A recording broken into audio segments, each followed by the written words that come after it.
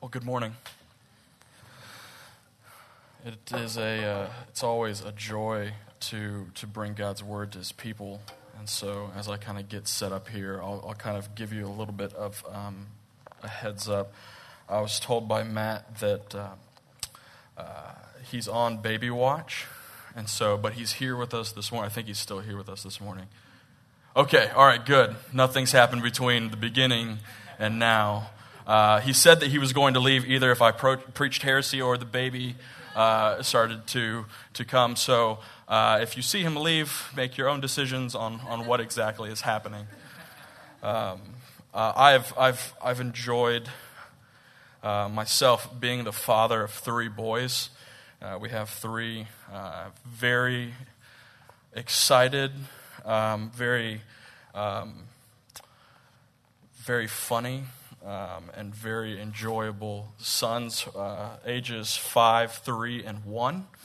We're trying to squeeze them all in there so we get them all out at the same time.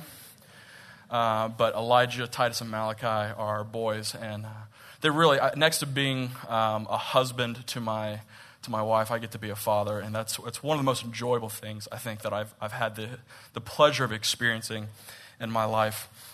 But also one of the most challenging things I've had the pleasure of experiencing in my life as well. The things that we try to do with our boys and trying to get them to grow and mature and understand the gospel has really has challenged me in my ability to communicate that, my patience, my understanding. And so, we get into situations, as many of you have experienced, where we've got to address things with our boys. Whether that be lying, which is now coming into the forefront with our oldest who just started school, hitting, which our middle child loves to do, or just being really cute. Sometimes our youngest he still hasn't lied to us much. He doesn't speak, so far, so good.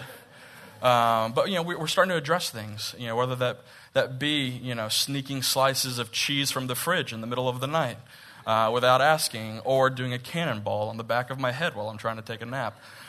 These are the kind of things that we get to experience, and it's fun and exciting. But there's moments where we're trying to reveal to our children the consequences of their actions, whether that be an actual consequence, like your brother's lip is bleeding, or a consequence of hey, you've lost trust now that you've lied. We've tried to explain, especially with our oldest, we've tried to tie in with him these consequences and identifying sin patterns in his life and being able to identify, hey, why have you done this and what is the consequence of this? And so for me, being able to explain and understand what confession is has really kind of come to a head with raising our children. And so this morning I get the privilege to kind of continue the series that Matt has begun in rehearsing the gospel. And this morning we get to talk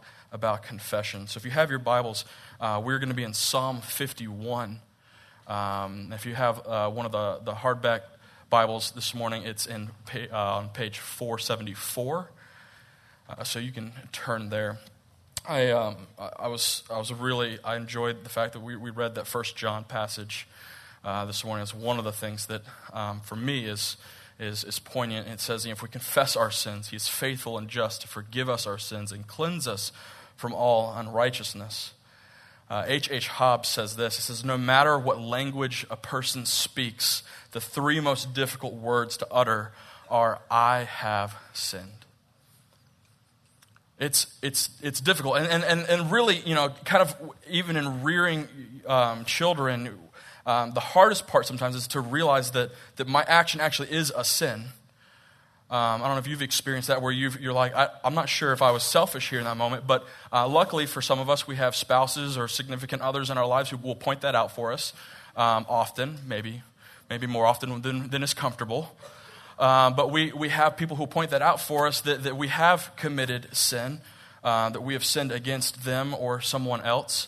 The enjoyment of the community of Christ is that we have brothers and sisters in the faith who will point out our sin for us and help us in the restoration of that. But no matter if we recognize it or someone else does or if it's hidden, God our Father knows these sins.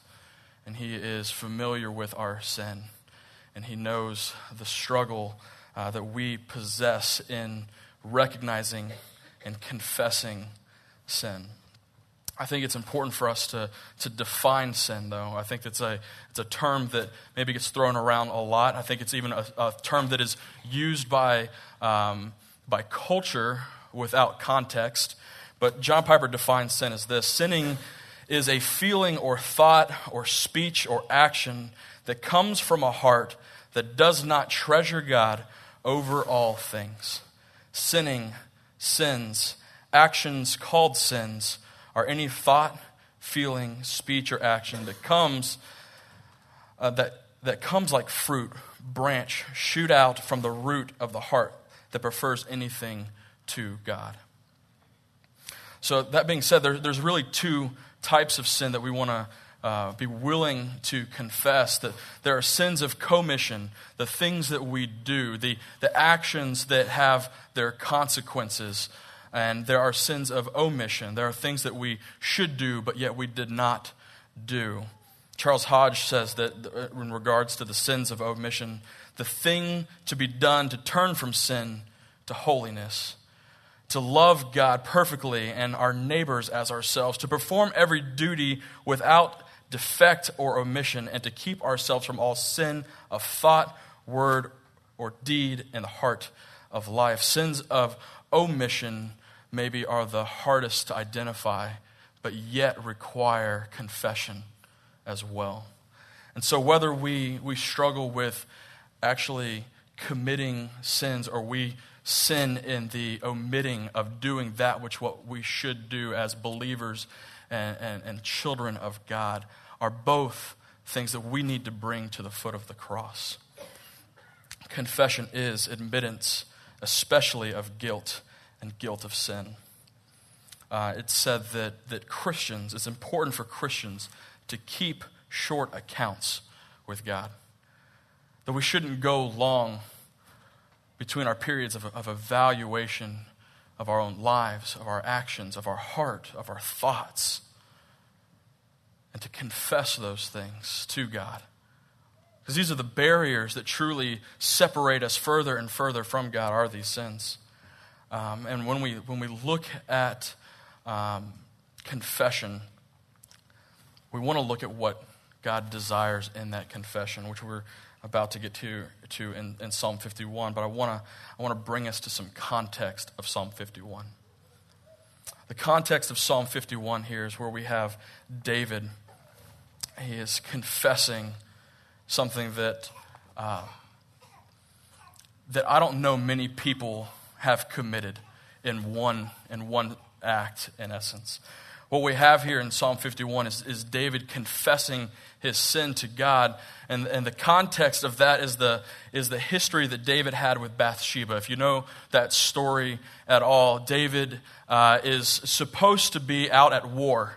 2 Samuel 11 starts out with the time of the year where the kings were out at war, but David was not out at war. David was home. David was resting. He was taking time away. He was not where he was supposed to be, one, geographically, two, mentally, emotionally, and spiritually, because he went out onto the rooftop and he saw Bathsheba taking a bath on her rooftop, called for her. As the Bible says, he lay with her, so you interpret that as you would. And through that process impregnates Bathsheba. Bathsheba is married to one of the key generals in David's army, Uriah the Hittite. And Uriah is where he's supposed to be, doing as he should, fighting the good fight for Israel. And David, realizing the situation that he is now in, calls Uriah home, hoping to get him to be with his wife to cover up the indiscretion of his actions and maybe be able to write that off. But Uriah stays faithful to the mission that he's on, ultimately putting David in a position now where David realizes that he must eliminate Uriah, sending a message as Uriah goes back to war to put Uriah on the front lines. And not only put him on the front lines in the hardest part of the fighting, but as they're fighting, commanding the generals to pull back the rest of the group from Uriah, leaving him alone and ultimately allowing him to be killed. And this action, this course of action that we see David commit here is a travesty, and it was a reflection of where he was at the time. And what we see happen after that is we have Nathan the prophet coming to David, addressing David and saying, the Lord has seen everything.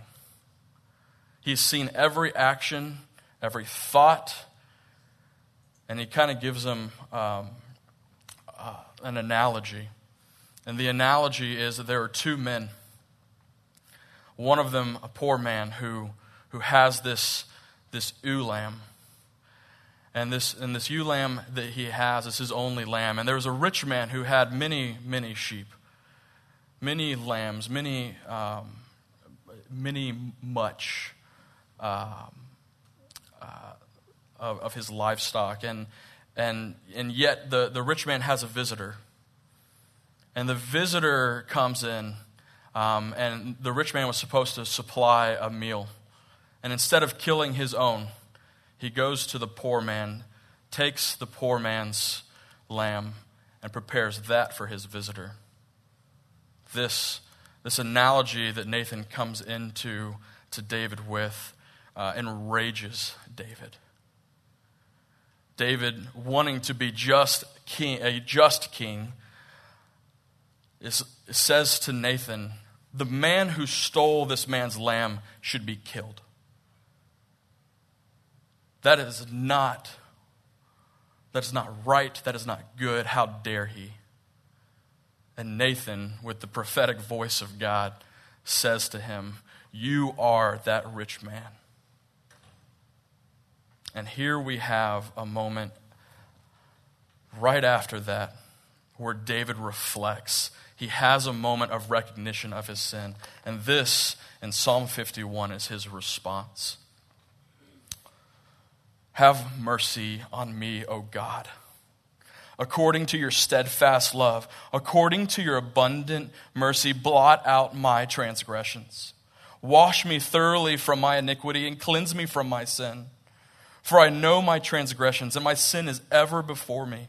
Against you, you only have I sinned, and done what is evil in your sight, so that you may be justified in your words and blameless in your judgment. Behold, I was brought forth in iniquity, and in sin did my mother conceive me.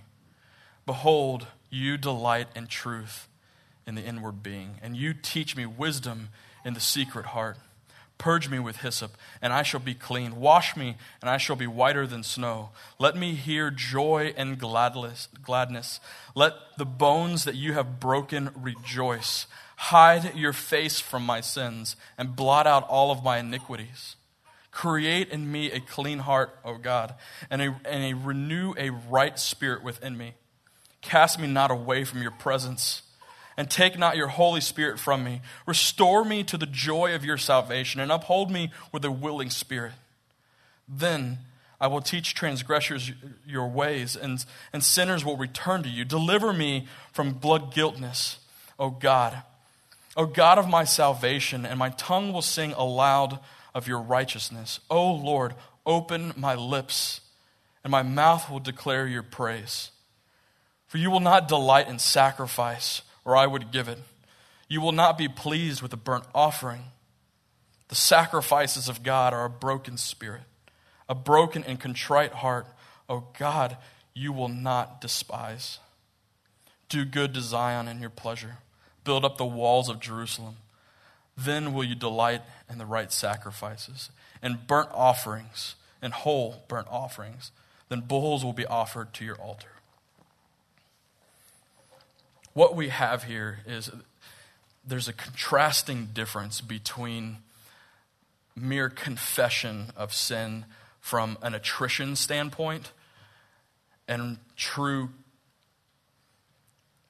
contrition. So there's attrition, which is kind of like when you catch your kids doing something and they apologize and they confess, yes, I was stealing the cookie out of the cookie jar, and they've got caught. And the repentance is not maybe necessarily true repentance. And then we have contrition, is this genuine, heartfelt desire and pleading for forgiveness. And this is what we see here in this passage. David was not at a point where he was just confessing because maybe he should confess. He was genuinely wrecked by the goodness and grace of God and his actions. So when we talk about confession, let us not get confused that our confession should just be an admittance, but truly a contrite heart that is bothered deeply by our sin. We have here in the beginning of this passage that David himself knows that when Nathan came to him, maybe his actions were not right, but something happened in that exposing. Something happened in that God knowing David's sin that really changed things for him. And what happened was that Nathan brought the word of God, the word from God to David. And so the first thing we need to see is that the word of God exposes our sin. The word of God will expose aspects and areas of our life that we may not even know. The older I get, the more sinful I see that I am. There are areas of my own personal life that I'm starting to see selfishness in my actions and in my heart and in kind of my motivations that I did not notice when I was younger. There were the more obvious things, the lust, the greed, the use of my time. Like those things were more obvious, but now as I get older, I see even kind of the more refined aspects of sin in my life. Things that have honestly affected more areas than I care to admit. So the Word of God exposes our sin. And this is the realization of sin that Nathan brings to David. And it is the closer that we get to the light that we see more of these things. I had an experience with some students one time. We were playing Manhunt, in essence, tag, but at a much more intense level, right? Because you call it Manhunt, so it has to be more intense. And so we're out in these orange fields, these orange groves, and it's 11 o'clock at night. There's about 30 of us out there split into teams. Everyone's got flags. Guys in full camo. We've got war paint on. This is why we called it Manhunt. The war paint was the qualifier.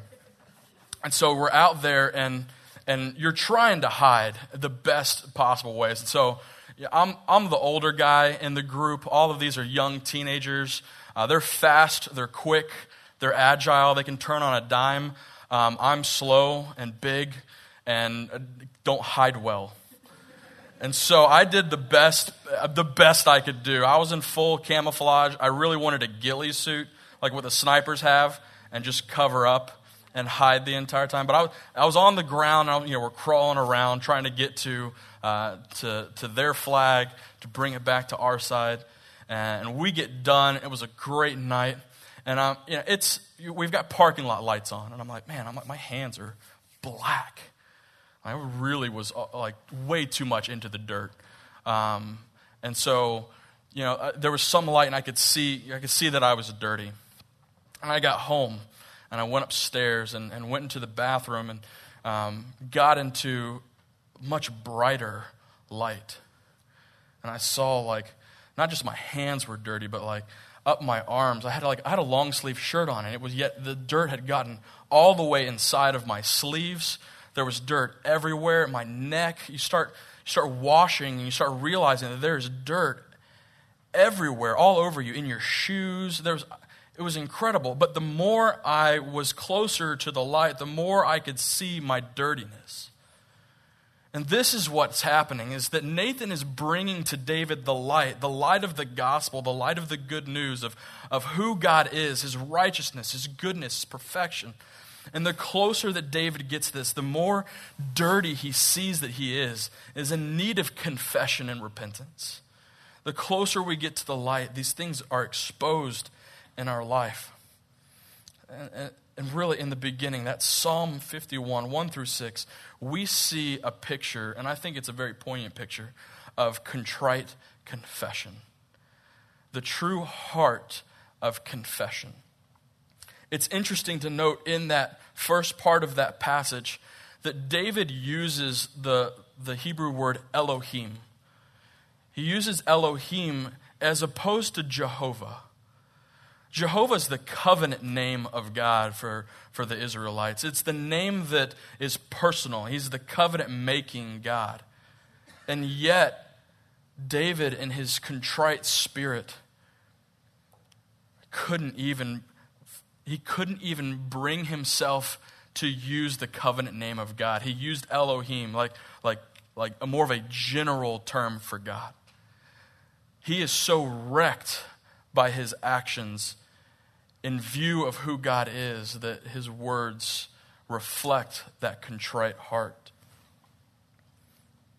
In verse 1, he says, "Have mercy on me.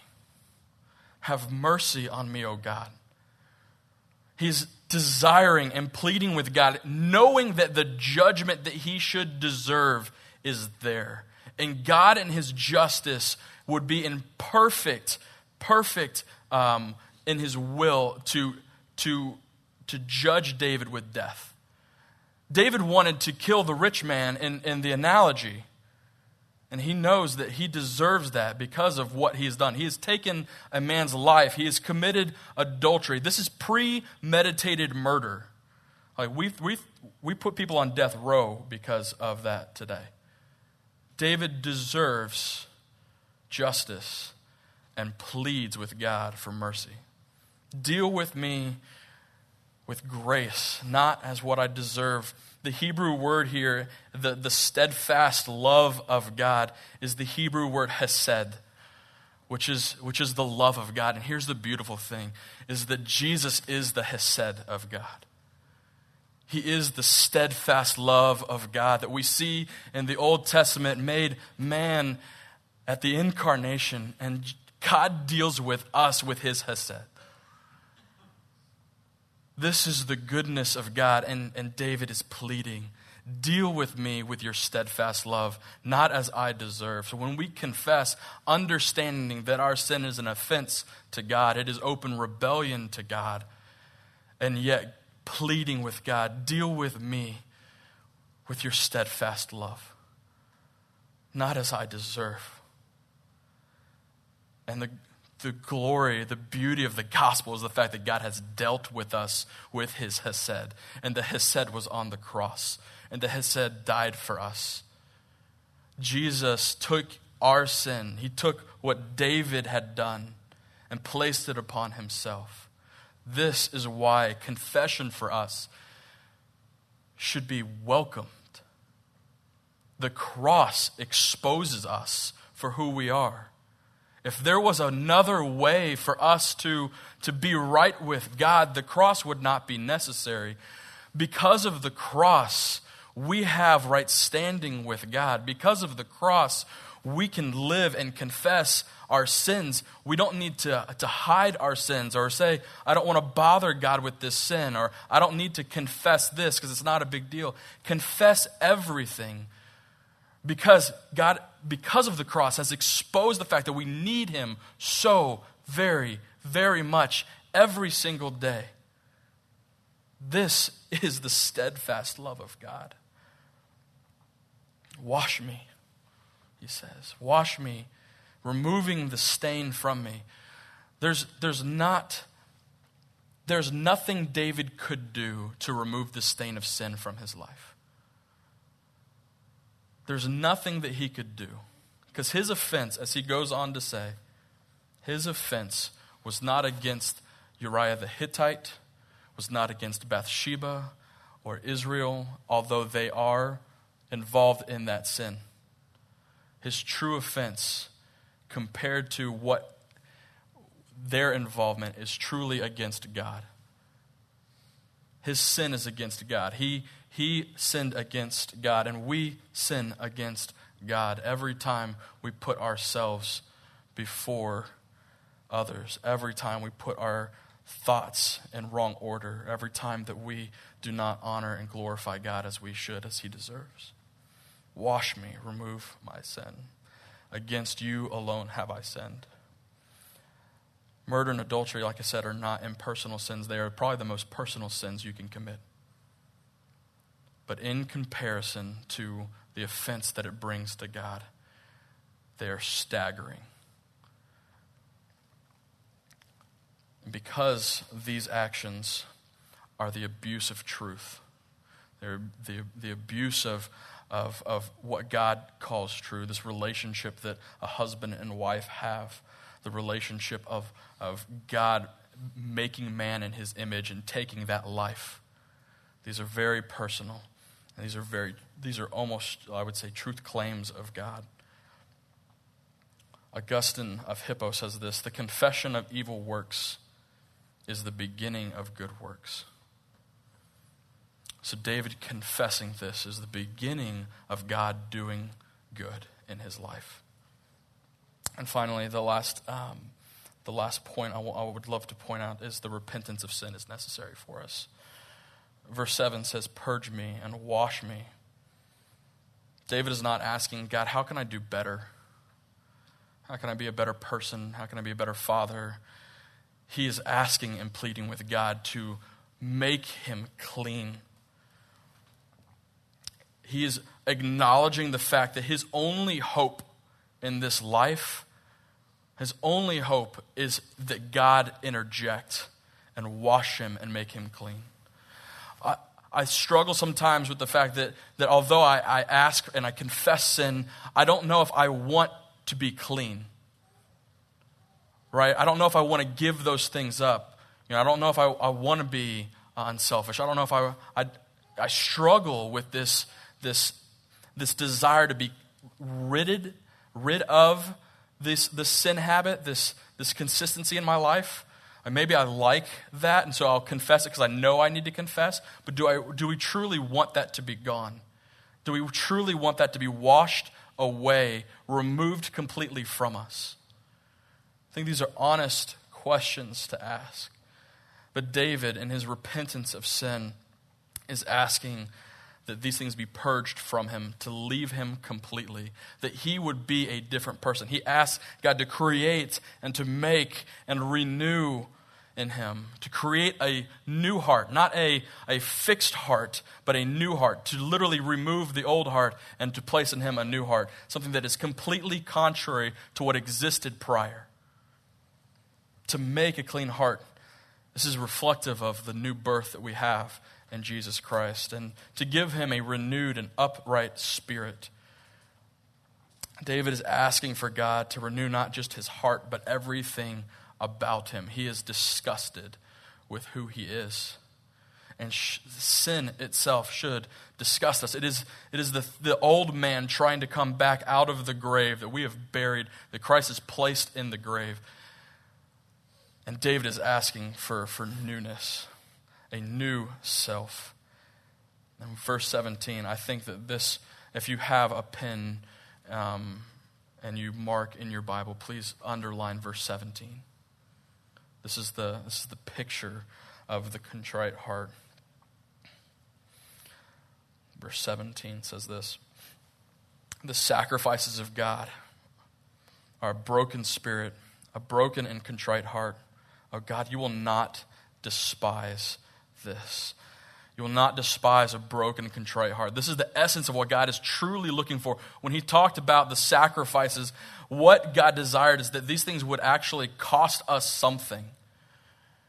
And the ultimate sacrifice is that our sin has costed God something. It costed Christ his life, dying on the cross, taking our sin, beating sin and death. There was a cost associated with the sacrifice of Christ. And this comes for us as a contrite heart, that our sin truly bother us. Because if we understand the gospel, we'll understand that repentance and confession are an everyday activity for us. Luther says that all of Christian life is a life of repentance. It's not one time. It is continual. It is daily. We need the gospel daily, moment by moment in our life. It is the greatest lie in the world that confession is a one-time thing. For if we desire to be like Christ in our sanctification, we need daily, if not moment by moment, repentance and confession of sin. Which is why we gather together, which is why we rehearse the gospel in the service, so that we understand that our right standing before God is because of Christ and what he accomplished on the cross, not because of our own deeds and activity or righteousness that we think that we have. But it reminds us consistently and constantly that we are in desperate need daily for forgiveness. We have ultimate forgiveness through Christ, but we need daily confession of sin. Confession is, for us, an expression of our desperate need for Christ. No matter where we are, what stage of life, no matter what socioeconomic class we fall into, our need for confession and understanding of who God is a daily need. There's a story about Commodore Vanderbilt, the mighty multimillionaire. As he neared the opal gates of death, he asked a faithful servant of his to come to his bedside and to sing an old gospel hymn, "Come ye sinners, poor and needy." It said that the aged servant put much feeling and pleading pathos into the hymn as he sang the song, "Come ye sinners, poor and needy, weak and wounded, sick and sore. Jesus ready stands to save you, full of mercy, love, and power.